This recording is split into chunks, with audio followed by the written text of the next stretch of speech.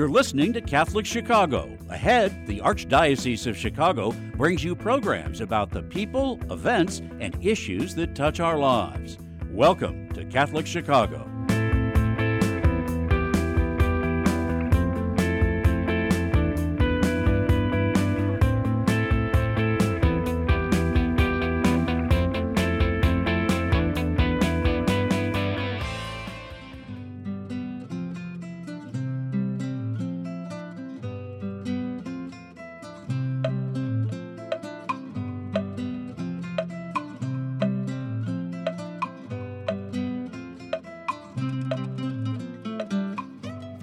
Good morning, and welcome to Mission Matters Live, a program focused on promoting a spirit of mission among the people of God in the Archdiocese of Chicago. I am Megan Mio, Director of the Global Mission Office in the Archdiocese of Chicago, and our engineers this morning are Mike and Brian. You're listening to WNDZ 750 AM, and this is our new day and time. You will hear Mission Matters on the second Wednesday of the month at 8 a.m. Central. We are blessed this month to have with us Father Michael McAndrew, a Redemptorist priest and missionary who has been engaged in ministry with Hispanic and Latino communities for 32 years. Also known as Padre Migrante, Father Mike is an outspoken advocate for ministry with migrant communities. He is the author of a weblog on padremigrante.org, as well as a book called Migrant Faith. Like the families and communities he accompanies, Father Mike travels and moves all over the U.S. to offer pastoral and spiritual care to people on the move. You may have heard in the news recently that migrants were sent by bus to Chicago from the Texas border region.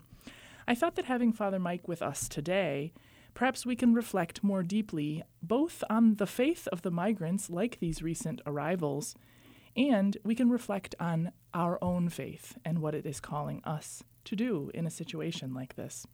So, thank you very much for joining us, Father Mike. Good morning. Thank you. It's a blessing to be with you. It is wonderful. Thanks so much for being willing to share your story with us. So let's get started, and let's just get to know you a little bit, Father Mike. Please tell us a little bit about yourself. What is your background? Well, I grew up in Omaha, Nebraska. I'm the oldest of 7 children, and I grew up in, I say I grew up in the best Catholic school, the best parish, the best community. And when our cheerleaders would be at the football games, they'd say, "We are Holy Name, couldn't be prouder. If you don't believe it, we'll yell a little louder." It was the largest Catholic school in Omaha at the time. Mm-hmm. And we had a lot of vocations from that parish. There was about 40 ordinations in that parish in a period of 50 years. And I was probably towards the end of that group. But we had a lot of guys went to foreign missions in Brazil and Thailand. And whenever they would come home, they would always tell their stories about being in the jungle. And I always thought that would be an adventure. And I thought that would be what I would like to do. Mm-hmm. So I dreamed of being a missionary. I went to the minor seminary right out of grade school, and I went and I found out I had a problem, though. I struggled with Latin. I flunked Spanish. So when my 2 classmates went to Brazil, I went to Wichita, Kansas. And I wasn't probably expected to work in Hispanic ministry in any way. But after 10 years in parishes and 7 years as vocation director, I went to Denver, Colorado, to a parish where we were in a barrio in the center city of Denver. And we opened a house to work with inner city street kids. And we basically said, there's beans on the stove, tortillas in the refrigerator, our house is your house. And the kids came in. And they came. And we said that there was, for every 10 phone calls, 9 were in Spanish, and the other was a wrong number. So I learned Spanish, and very quickly I was engaged in Latino ministry and Latino culture. What I learned from the ministry as I came in was I had to learn the customs, the pains, the struggles, the reasons why these men came up from Mexico or other countries to come to America. I had to know their family structures. Mm-hmm. I had to know their fiestas, what they celebrated. Okay. Sometimes we had our house had sort of a bad reputation. We were they were often called Casa de las Fiestas because we had too many parties at the house. That's what you're It known was for. a welcoming center for young people, and it worked. Mm-hmm. I did that for 5 years. The other priest was with me, ended up going to Brazil. And at that point in time, we knew we couldn't continue the ministry. I then started a bilingual mission team where I went to rural communities in Colorado, Nebraska, Kansas. I preached parish missions in the rural areas all across this country. Wow. And went to Liberal, Kansas after that to start Dodge City Diocese Hispanic ministry. Mm-hmm. We spent there 6 years there. I went to Fresno. I worked with farm workers, migrant farm workers in the fields. And I became the director for multicultural and campesino ministry. And from there, I ended up in Omaha for a short time, starting Hispanic ministry in my home parish, and back to Mississippi after that. And now I'm sort of on, recently I was sent to Mexico to study the conditions on the border, on the Mexican side of the border for foreign nationals in Mexico. So that's my background. And how many years have you been in active ministry? 50 years. 50 years as a priest. Really? Wow. Because I remember you saying that you'd had 30 plus years in Hispanic ministry, but this is really ministry, all kinds of ministry that you've been engaged in. Right. 50 years. Right. Whew. Well, and I said in the introduction that you are on the move like the people that you minister with. It certainly sounds like you've been all over the country and in parts of Mexico too, really trying to be present where the people are, where those folks who are on the margins, would you say, people who are not often the focus of our ministries. Is that right? I'm grateful for what Pope Francis said in The Joy of the Gospel, when he said that in paragraph 200, he said that one of the saddest things is the lack of pastoral care given to the poor. That's one of the problems we're having. Yeah. So you're talking about ministering with the poor. And now you said that a lot of your classmates and others that you've ministered with would go on mission in other parts of the world, in Brazil and other areas outside the U.S. But obviously there's missionary work to be done here in the U.S. as well. But, maybe it would be good for our listeners to learn a little bit more about the Redemptorists, also known as the Congregation of the Most Holy Redeemer. And for our Chicago-based folks... Thank you for bringing me back to that point. Say again? Thank you for bringing us back to that point. I'm a Redemptorist. Yeah. And my community was founded to work with, we said for the most abandoned, but migrants and immigrants are among the most abandoned. When we began, Alphonsus found the abandoned among the rural poor in Italy. Yeah. We came to America, we worked with immigrants. We've come to this time in our journey, and we're working a lot with Hispanic immigrants and with multicultural immigrants from around the world. Mm-hmm. Yeah, immigrants from outside the U.S. Yeah, coming in. Well, I wanted to mention to our Chicago folks that we do have Redemptorists here in the Chicago area. They are staffing St. Michael's Parish in Old Town, and the Denver province is actually based here in Chicago, which I know there's a long story about why it's called the Denver province, but it's here in Chicago. But just to let folks know that Redemptorists are missionaries primarily and are sent to the most, quote unquote, the most abandoned. But what that might be in any particular context could be quite different. So what would you say is unique about being a Redemptorist, and what how does that inform how you serve as a missionary? Who are the types of people who you've been on mission with? Well, I've been on mission with some very good confreres who've helped me with, and I've been amazed at how many times they've let me experiment, because I've done it with lay missionaries too, and a lot of our guys haven't had that blessing of working with the laity. But I've worked with 2 to 4 lay ministers who traveled with me for 6 years. We traveled around the Midwest in a minivan, and it worked out. I don't know how you could do it today in today's situation of the world, but it was at the time it was a good program, and we would do 1 week in English, 1 week in Spanish.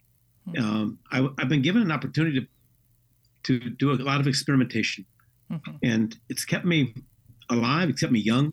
That's one of the things that I enjoy doing. Yeah, I mean, thank you for mentioning that you work with lay folks too. I think it's really important for people to understand it takes all vocations. Ministry and mission work is for all of us. It's not only for the ordained or for the vowed religious, and or the combination of the two. And yeah, I think that we need partners in this. And, that's honestly why the language personally I use when it comes to ministry and mission is that we are on mission and doing ministry with a community, because you need the local community leaders to be part of it. It's not something that I do to somebody else as a minister, that we are always working together and collaboration. And like you say, finding new ideas and new approaches, the community needs to be a big part of that. I wanted to just also comment on your mentioning language and language skills being a really important part of how you wound up ministering in the U.S., and then ultimately Spanish wound up becoming a part of it anyway. You mentioned something to me about learning the Spanish language and ministry with Hispanic communities. Could you say a little bit more about that? Well, I had to learn the language of the people that are here. I had to learn Mexican Spanish because that's who I was working with, and I had to understand that when you work with people from around the world, it's not always exactly the same. It was a matter of also learning about their culture and their story. When I'm working with folks from Central America, I'm working with people who've experienced a lot of maybe difficult crises that have moved them to come here to the United States, wars and real violence. Where when I'm working with a lot of the Mexicans that I've worked with, it's more the local gangs and some violence, but oftentimes it's family unification, wanting to be with their family, reuniting with people that have come up to the States before. So it's a different world. And I mean, when I say language, it's I don't want to be the Catalan snob. I want to be the one who understands that our language is going to be different from one culture to another. Yeah. It's got to be we got to talk with the people we're talking with in a way that honors them. Yeah, no. And they laugh at us when we screw it up. Yeah. You got to have a sense of humor about it for sure. I know with the many missionaries that I've spoken with, language has come up many times. I think learning a new language, learning the language of a new community that you've entered into is a sign of respect, is an effort to reach out and to understand people a little better. But I also would say, like you've just stated, it's more than just learning the language. It is about really listening to people's stories and getting to know them at a deeper level. Because I think that's how the ministries develop out as well, right? As you find out that a community has had these traumas, then you say, okay, maybe there is a need here that we've identified, having listened a little bit more carefully to what the folks have to say. So wonderful. And I think we're going to learn more about some of those experiences that you've had a little bit later in our program. You can tell us a few stories about folks that we've met. But it's time for our first break. But we'll be right back to hear more about migrant faith and mission. Stay tuned.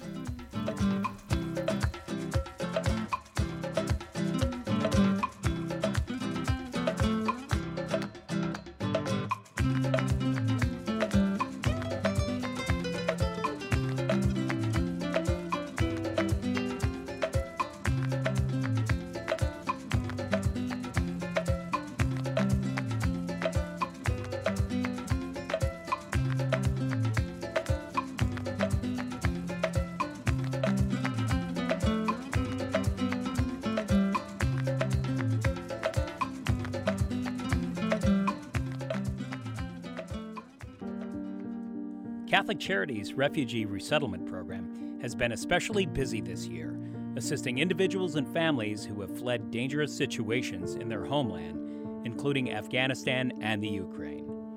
The Refugee Resettlement Team helps with everything they need to start to rebuild their lives in a new country, including housing, employment, clothing, food, English classes, and referrals for legal and immigration services. The refugees are tremendously grateful for the compassion and practical help they're receiving, and they're giving back and helping each other plan for a brighter, safer future. Volunteer opportunities are currently available for those who would like to be family mentors and tutors so children and adults can practice English. To learn more about these rewarding opportunities, call 312-655-7096. That's 312-655-7096.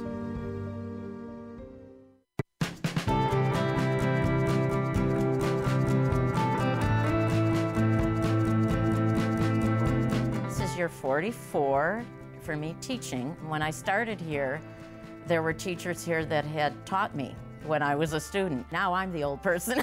Right now, I teach junior high math. I love when kids find what I'm teaching to be fun and they get it. I see that light bulb go off and it's a thrill. People are always amazed. What? You're here for 44 years? It's hard for me to believe, frankly.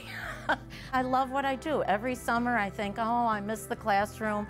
Even on the weekends, I think I can't wait to get back on Monday and teach those quadratic equations.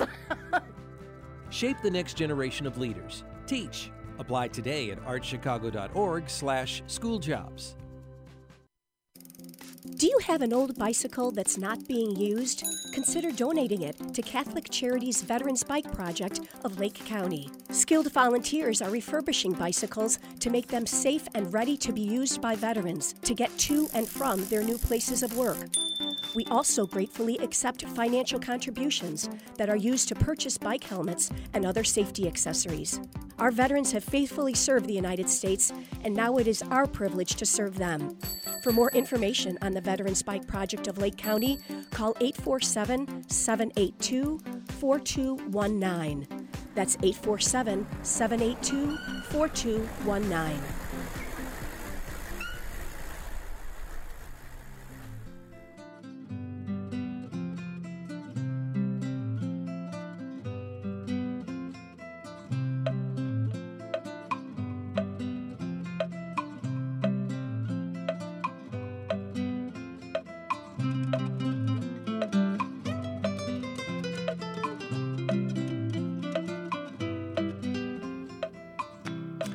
Welcome back to Mission Matters Live. I am Megan Mio, Director of the Global Mission Office in the Archdiocese of Chicago, and I'm here with Father Michael McAndrew, a Redemptorist priest and missionary with communities of migrants, particularly Hispanic communities.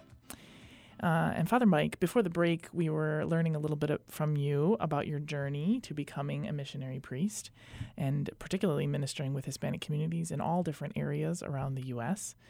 And how that wasn't an immediate plan, but it's the way things kind of worked out. And I think it sounds like your journey has been there have been some surprises in there and some things that kind of worked out not the way that you thought that they would. So I wondered if you could talk to us in this segment a little bit about, over these past years of ministry, how have you met Christ in the migrant and in people that you have met? How has this challenged and deepened your own personal faith to do this kind of ministry? I think I've gained a much greater respect for the traditions of our church and the traditions that are important, especially around the sacraments. When Pope Francis said in paragraph 200 of The Joy of the Gospel, the poor are oftentimes denied the sacraments of the Eucharist, confirmation, sacraments of the church, I became very aware of that when I was doing the parish missions and preaching that mission team. One year I went to the Dalles, Oregon in November, and the growers of the cherry growers in that region asked me to come back in the summertime when the workers would come in for the harvest, and they were coming in from California and Mexico to do the cherry harvest. About 6,000 people would come into that community for that harvest. It was a very intense, very labor-intense crop, and it was a short term, about 4 to 6 weeks. And so I came out with a couple of lay ministers with me, and we said masses in the camps for a couple of years. And 2 years we said mass in camps, in different camps all over the area.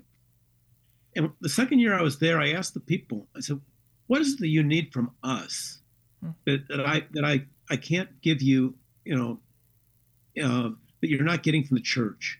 And one woman said to me, we don't need you to be our social worker, our doctor, our lawyer. We need to be our priest. We have children who've never received the grace of sacraments of Eucharist and confirmation. And they're now 12, 14, 15 years old. And so I worked it out with the Bishop of Bend, Oregon, and with the priest there. And we decided to set up a team where we would have some seminarians come with me.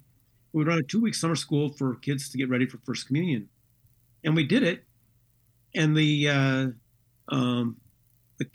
children came to the sacraments. We got people engaged in it. We had about 70 the second year. In the second year, I went and I took my mission team down to see the bishop, and he said, what do you think if the bishop comes and does the communion mass? And I said, well, that'd be great. People would love it. And the people did. But what was neat about it was he said, how old are the kids? And I said, well, half of them are 14 and older. So they ought to get confirmation. I said, Bishop, we only have 2 weeks to serve them. How can we get it done in 2 weeks? And he says, you only have the time that God gives you. You teach them and I'll confirm them. And Bishop Vasha came to work with me with these migrant children. And for a period of the next 11 years, we had a lot of kids receiving First Communion, confirmation. We had about 6 marriages, 150 baptisms.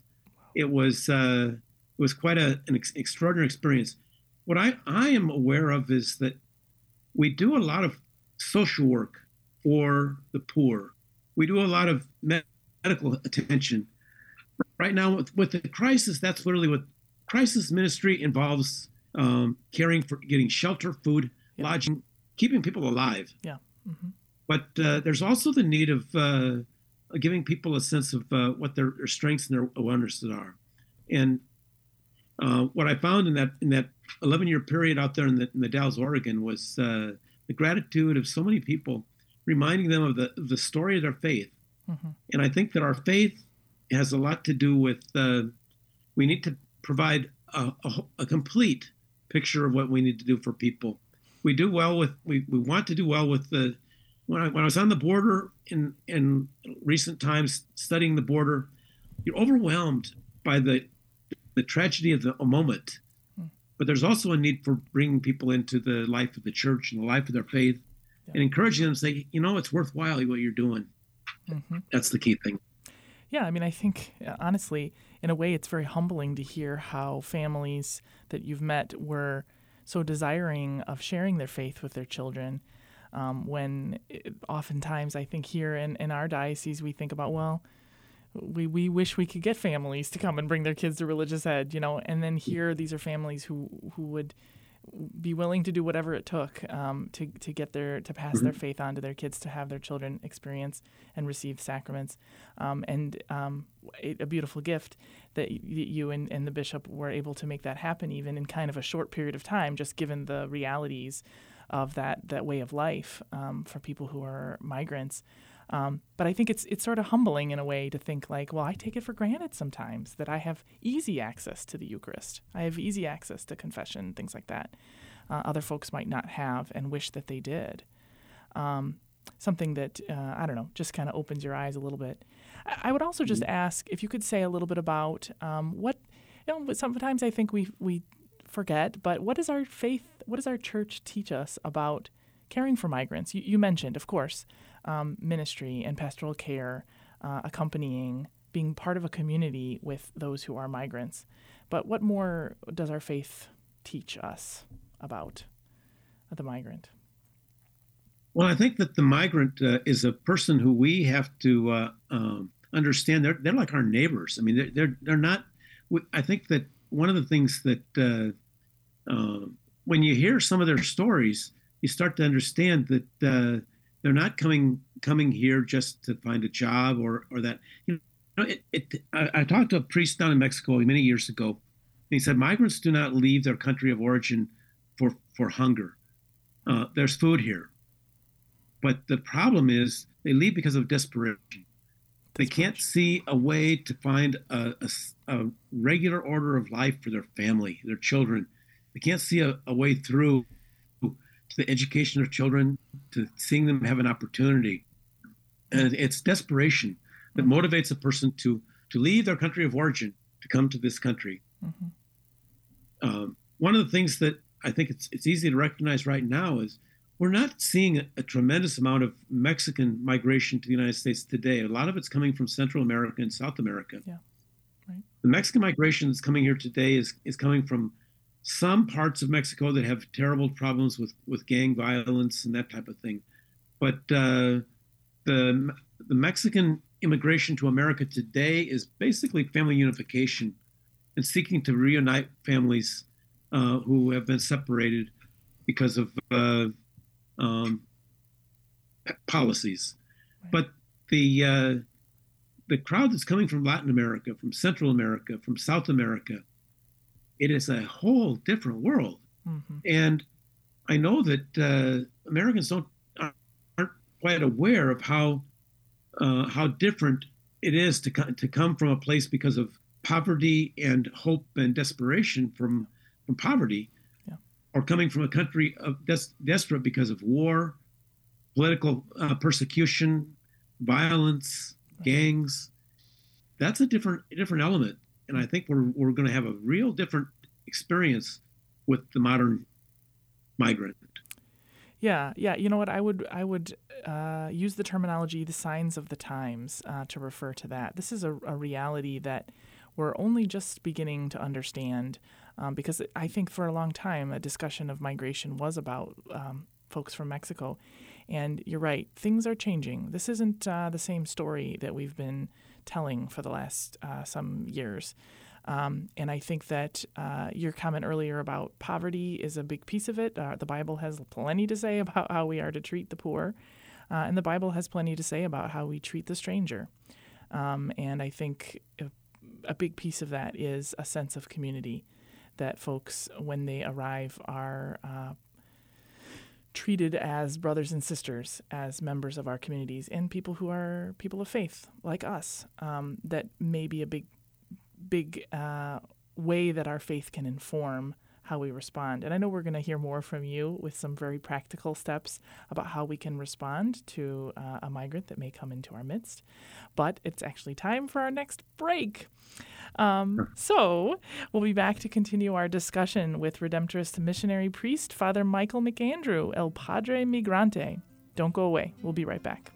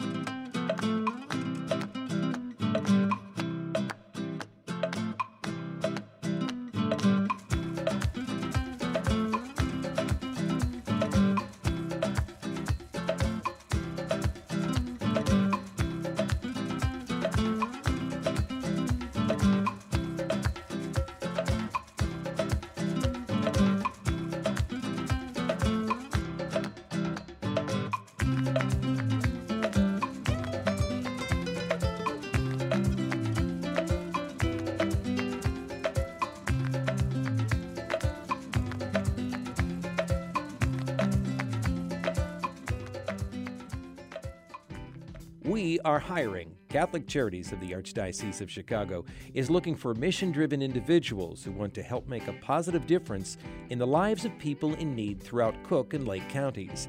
Be part of a diverse, talented team of professionals in the largest human services organization in the Midwest. We are dedicated to helping people chart a more stable, happier future for themselves, and we accompany anyone in need, regardless of faith, gender, race, or ethnicity. Competitive salaries and generous benefits add to the satisfaction you'll have every day knowing that you're helping us amplify our impact in Chicago. To see our list of employment opportunities, visit CatholicCharities.net. There is no doubt this life is short.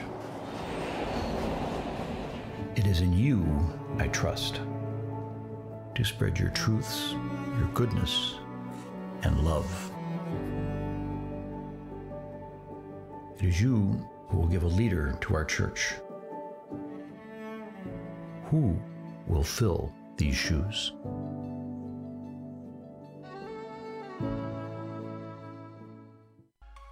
Did you know that Catholic Charities accepts car donations? If you're ready to free up space in your garage and put a stop to all those expenses that go along with owning a car, we will gratefully accept your donation, whether the car is running or not.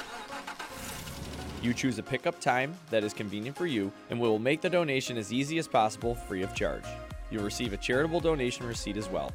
We accept all types of vehicles nationwide, and you will know that your donation is made to Catholic Charities, an agency you can trust.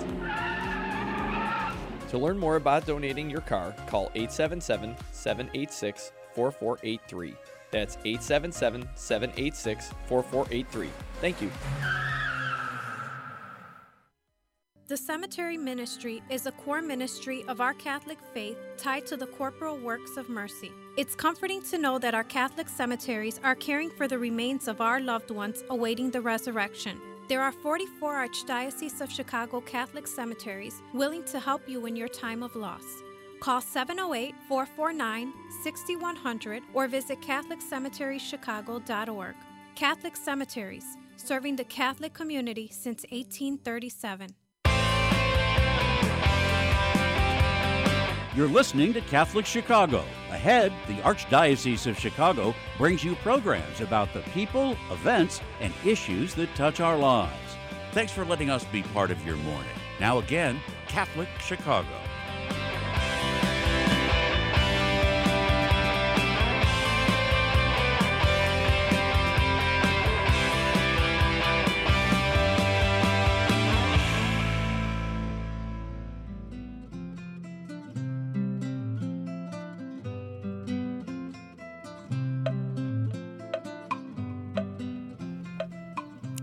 Welcome back to Mission Matters Live. I am Megan Mio, Director of the Global Mission Office in the Archdiocese of Chicago. You're listening to WNDZ 750 AM. And I have here with me Father Michael McAndrew. He has been in ministry with Hispanic and Latino communities, especially those who are migrants, for about 50 years now, a Redemptorist priest. And so far in the program, we've been hearing a little bit about Father Mike's experience working with different communities who have quite a story to tell, and all those relationships, individuals and families that he's come across.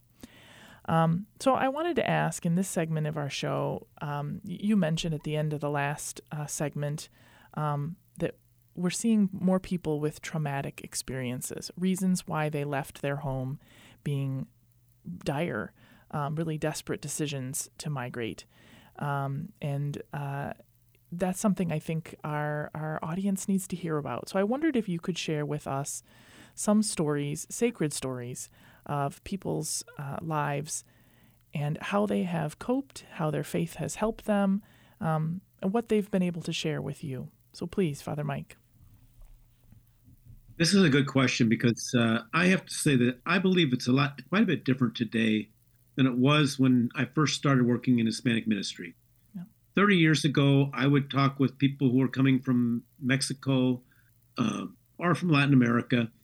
And most of the time, the people would say, well, I'm coming here to find a job. I'm coming here to send money back to help my family. Yeah. I'm coming here to reunite with my brothers and sisters who'd already come here earlier. They got amnesty. They're coming with them. Mm-hmm. Some said they just were coming for the adventure. Our youth house, that's the type of community we were working with in Denver when I was there. So I became very comfortable with that group of people. But in recent years, it's been an awareness of that the border has changed a lot because of the arming of the border and the militarization of it and the difficulties of it.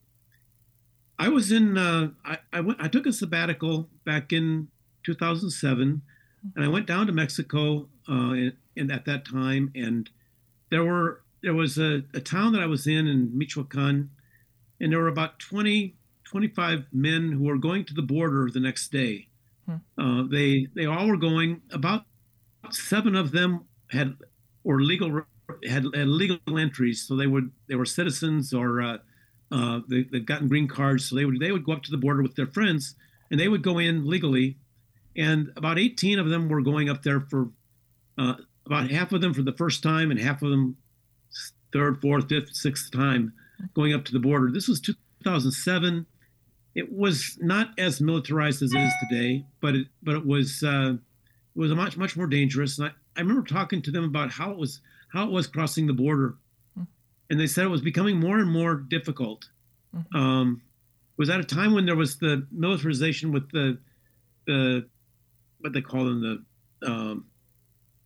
the Minutemen were armed on the border, and in Arizona. And one of the things that I remember one of the guys said, he says, we hope we don't see anybody with guns, but if we see somebody with a gun, we hope it's the migra, the immigration, because the people with guns were the robbers, the thugs on Mexican side, or the Minutemen who just didn't have much control. And they said if they meet a guy with a gun, they want it to be an immigration agent because they have rules. Yeah. It was interesting seeing that. That was 2007. It's gotten worse, and there's a lot of problems with when 7 months ago, my superior asked me, he says, "Would you go to Mexico for 6 months to study the northern parts of Mexico on the border? What is the reality of the foreign nationals coming into Mexico, residing there, or going onto the border to try to seek entry into the United States?" And myself and another Redemptorist and a brother, 3 of us went and visited sites between San Luis Potosí. Pardon me. This picture that's there is from San Luis Potosí, a rail train, where the migrants under those trees, they're trying to jump the freight to go north. From Matamoros to Tijuana, we visited sites along the border, 32 shelters and service centers on the Mexican side.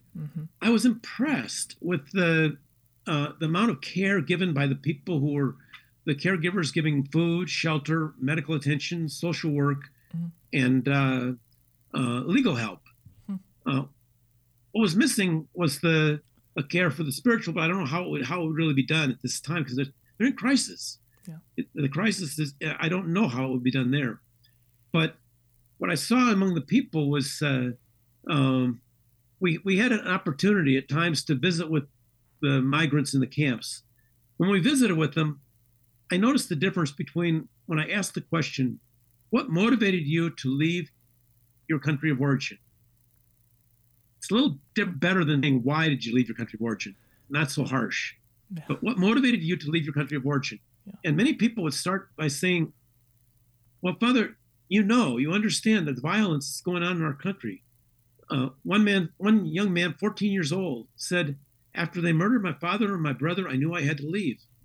He was 12 years old when his father was murdered by gang members in his town. 2 years later, his brother was murdered. And at age 14, there was no hope for him to stay in his home country. And he came to seek asylum. There was a couple that came, and these were a very a craftsman, a carpenter, but obviously a very gifted craftsman. He knows what he's doing about construction, and he had a wife and 3 children. And he said the gangs were giving him letters saying, if you don't pay us so much money, your daughter will be raped. It'll be your fault if your daughter gets raped. And so he turned it over to the police. The police came in and tried to help him. Soon he got a note back from the gang people saying, you've turned it over to the police, now it's going to cost you more. And the police recommended him to geographically move. So he moved about 80 miles from where he lived to another part of his country to take up business in another part of the country. And his 12-year-old daughter, his 14-year-old son, and his 6-year-old daughter, and and his wife. They were there for about 7 or 8 months when the letters started coming back again. We found you. You can't get away from us. Well, that's the trauma that's going on in some people's lives. There are people who are suffering from persecution. There is violence going on in Latin America right now, in Nicaragua, that is against the clergy. There's been a bishop murdered, and 6 or 8 priests have been murdered in the last 6 months. There's a number of there's violence going on in these countries that are causing total disruption of the people. Right. The collapse of the economy of Venezuela is disastrous, with many people having no food, and they're just trying to make ends meet. And people are coming to the border, and many of the Venezuelans who come, the people who are coming up now to the border that I met in these camps, many of them are middle class. Many of them are educated. Yeah. Many of them had good jobs in their cities. They were bank tellers. They were nurses. They were teachers. They were professional people. There was an engineer from one community that came, and the threats to his family, he couldn't stay. And so I think we're having a very different type of migration right now. It's different from what it was 30 years ago when I saw people who were coming up from farms and from desperation of poverty. They're coming up now because of fear. And the amount of fear is, probably, anecdotally, probably about 70 or 80% of the people are coming because of some form of fear. The other thing that struck me was how long they've been on the road. There's many people who've been on the road for 2 to 4 to 6, 8 months. Some people up to 8 years. When you hear people say, "I left my country of origin 8 years ago," and you go like, "What have you been doing for? How do you survive with any sense of identity when you are homeless for 8 years?" And that's really what's going on in some of these folks. Yeah, we need to understand that the crises at the border that I'm talking about, it's not an American-only problem. Pope Benedict wrote in the Caritatis in Veritate that the mass migration of the world today is the greatest challenge the world will face, and it needs international cooperation at a level that we've never seen before, or it will just get worse. Yeah. And honestly, he was right, and I wish that we would recognize that our political leaders around the world are just not measuring up to the great challenge of what migration is about. Yeah, there's many aspects to this. I was thinking while you were sharing about the idea that, our traditional image of missionary activity, at least within the church structure, is to send somebody. So from the U.S., I'm going to go out, I'm going to go to Nicaragua, and I'm going to be a missionary with a community that lives there. While there may be a place for that, obviously there are needs in other parts of the world, there's also this reality of people moving. And this is just really what's happening in the world for many reasons. Some of them obviously very serious, as you've described here today, and some folks on the move for quite some time of their lives.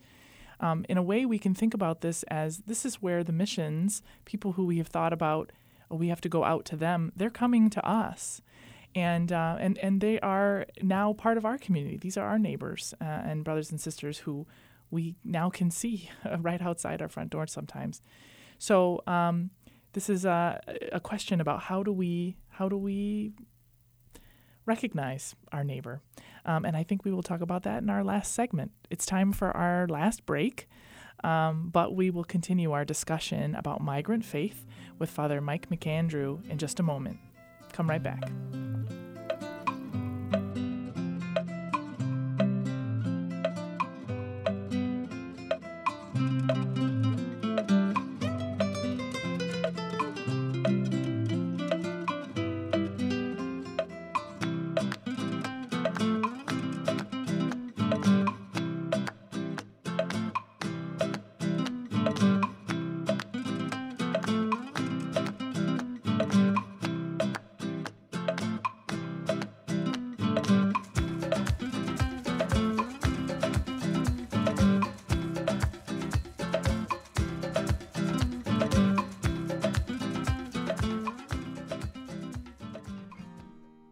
At Catholic Charities, we want to remind you that we are here for anyone who is a victim of domestic violence or anyone who has a concern about someone they think may be a victim.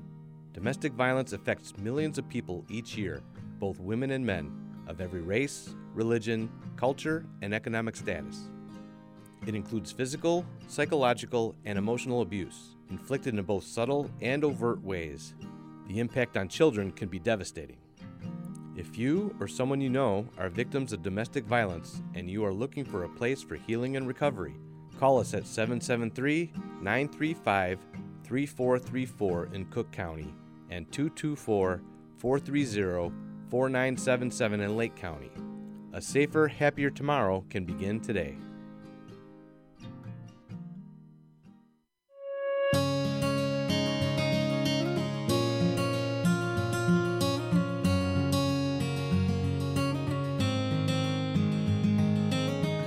Welcome back. Es fabuloso verlos. Dobrze jest znowu być razem. It's good to be together again. After so many months apart, pandemic capacity limits have been lifted, and we want to welcome everyone back to church.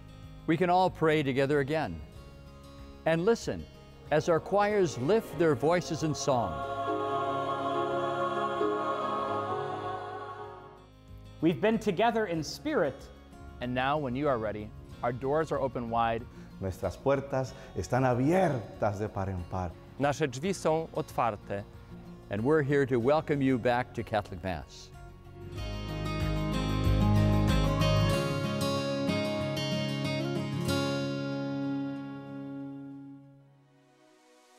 Catholic Charities has had the privilege of helping people in need in Cook and Lake County for more than 100 years.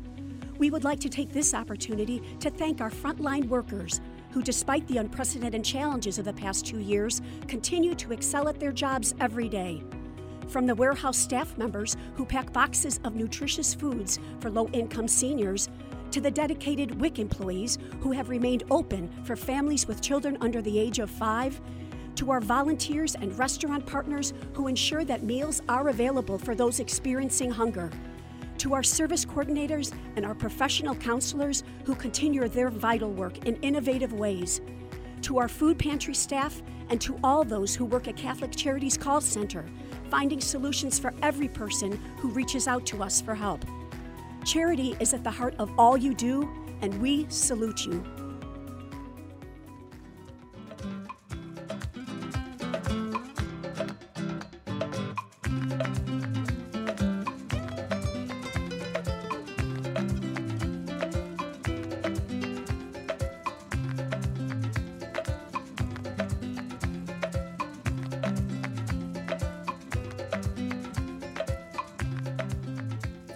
Welcome back to Mission Matters Live. I am Megan Mio, Director of the Global Mission Office, and I'm talking with Father Michael McAndrew, a Redemptorist missionary priest who has been engaged in Hispanic ministry with migrants in the U.S. for many, many years now. And we've been talking with Father Mike about your experience, the different types of ministries you've been engaged in, what our faith has to say, what you've learned about your own faith from this ministry. And then in this last segment, you were sharing with us some real specific stories of recent individuals and families that you've met and the kinds of real serious trauma and fear and violence that migrants have experienced and are fleeing from coming into the United States. And so in this last segment, I wanted us to talk a little bit more practically about, now that we know a little bit more, what can we do next? And we mentioned that you have a blog that you write for on a website, padremigrante.org, padremigrante.org. Can you tell us a little bit about that? Well, it happened that 15 years ago, or no, about 10 years ago, I was leaving Fresno, and Fresno Diocese, I worked with a committee we called the Outreach Extraordinary Ministry Council. and they said, you need to write a book about your journey with migrants. Mm-hmm. And I said, I can't write a book in 4 months. Mm-hmm. But they said, please write because the priest won't believe what you've told us. So mm-hmm. I told them that I wrote the book, and as it grew, it became really really my love story of with the migrant faith and how the faith of migrants touched us. Mm-hmm. When it was finished, the translator, for the La Fe del Migrante part, in Spanish, he said, "Padre, after this, you'll be called Padre Migrante." And so when COVID hit, I took the title Padre Migrante for my Facebook page, for my website, and nobody's called me that, but I have really walked with migrants for a long time. Mm-hmm. On the website, there's a blog, a daily blog, almost daily. I don't do it every day, but just about. And then there's a resource ribbon on the top, and the resource part of it says that at the bottom of the resource page is the book printed on the website. Mm. And there's a button down there where you can read it in English or in Spanish. You go right to the bottom. Mm-hmm. You got it. And when you go on it, the reason why I put it on the website was because it's going out of print. Mm. And it really needs to be rewritten, not just reprinted. Mm. But so people can read it in English or in Spanish from the website. It's there. The whole book is there. Okay. So it started with the I've book. worked with Mike. Yeah. And now the website is kind of a growth out of it. So the website started during the pandemic. Yes. Yes. It was my way of trying to get some work to do while I was during the pandemic. And my community, some of my converts said they would help me with writing the blogs, and so far nobody's helped me. I've got about 400 blogs up posted over a period of 2 years. Wow. Well, I mean, I was just gonna say you're just getting started, but 400 blogs sounds like you've been going for a while. You haven't run out of things to say.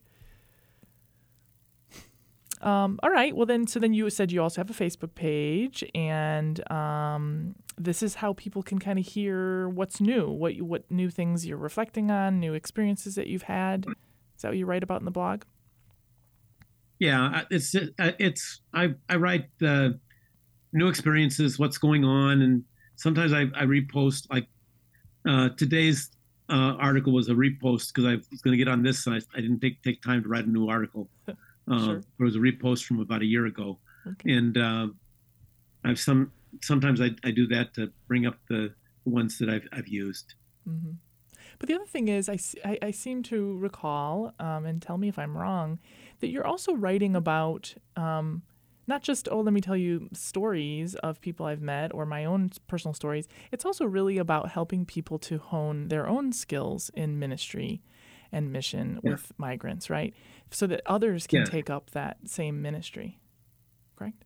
One of the things about honing the skills of people who work with migrants, I'd like to say we need to develop a little different attitude of how we receive the migrant in our lives. Sure. This picture you have right now is from Allensworth.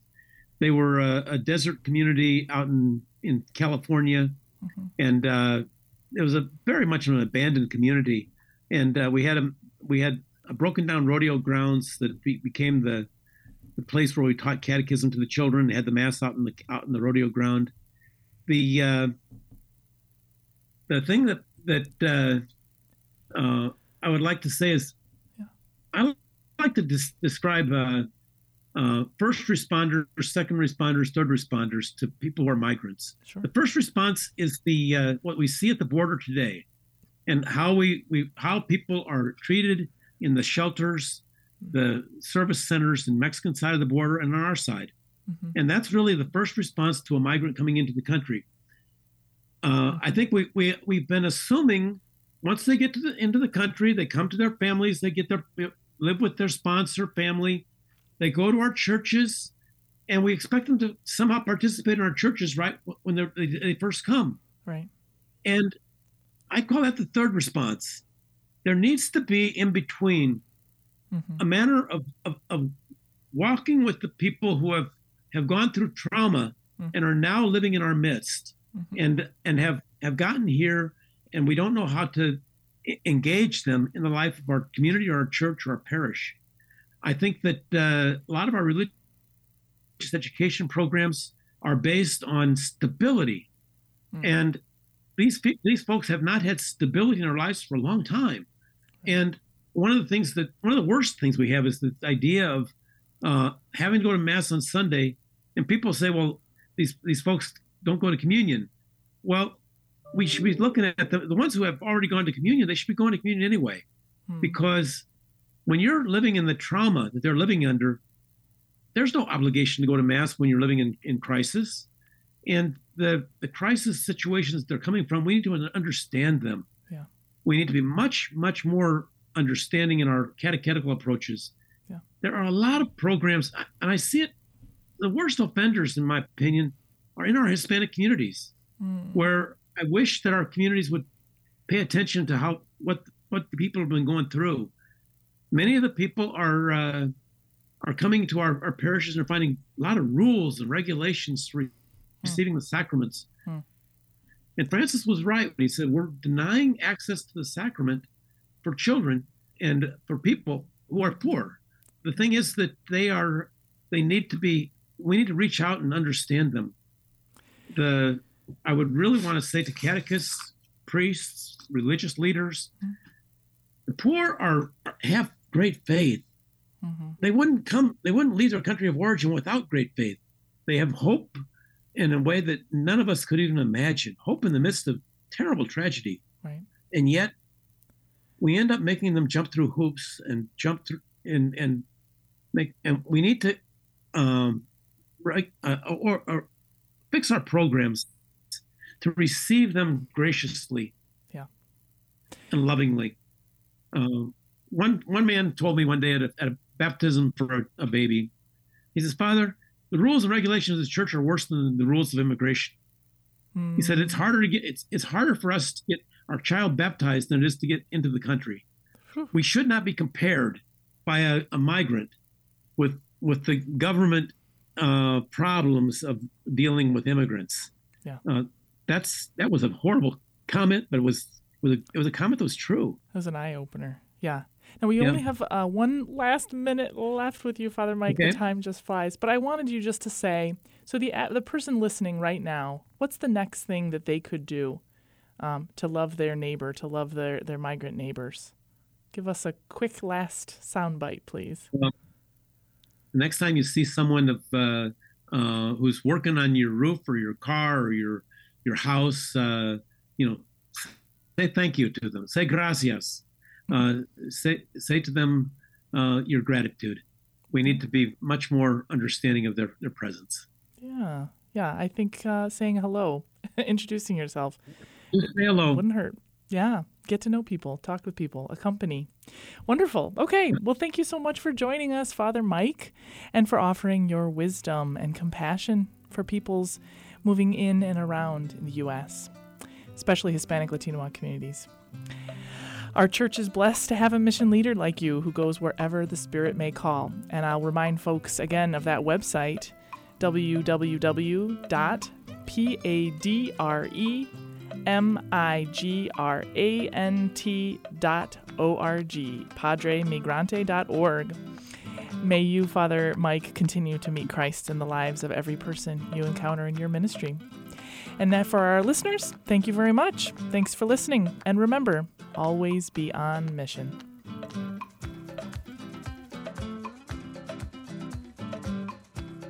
Join us every Monday through Friday at this time for Catholic Chicago. You can stream our programs live or listen to past programs by visiting our website, archchicago.org, and clicking on Radio TV. And please connect with Catholic Chicago on social media.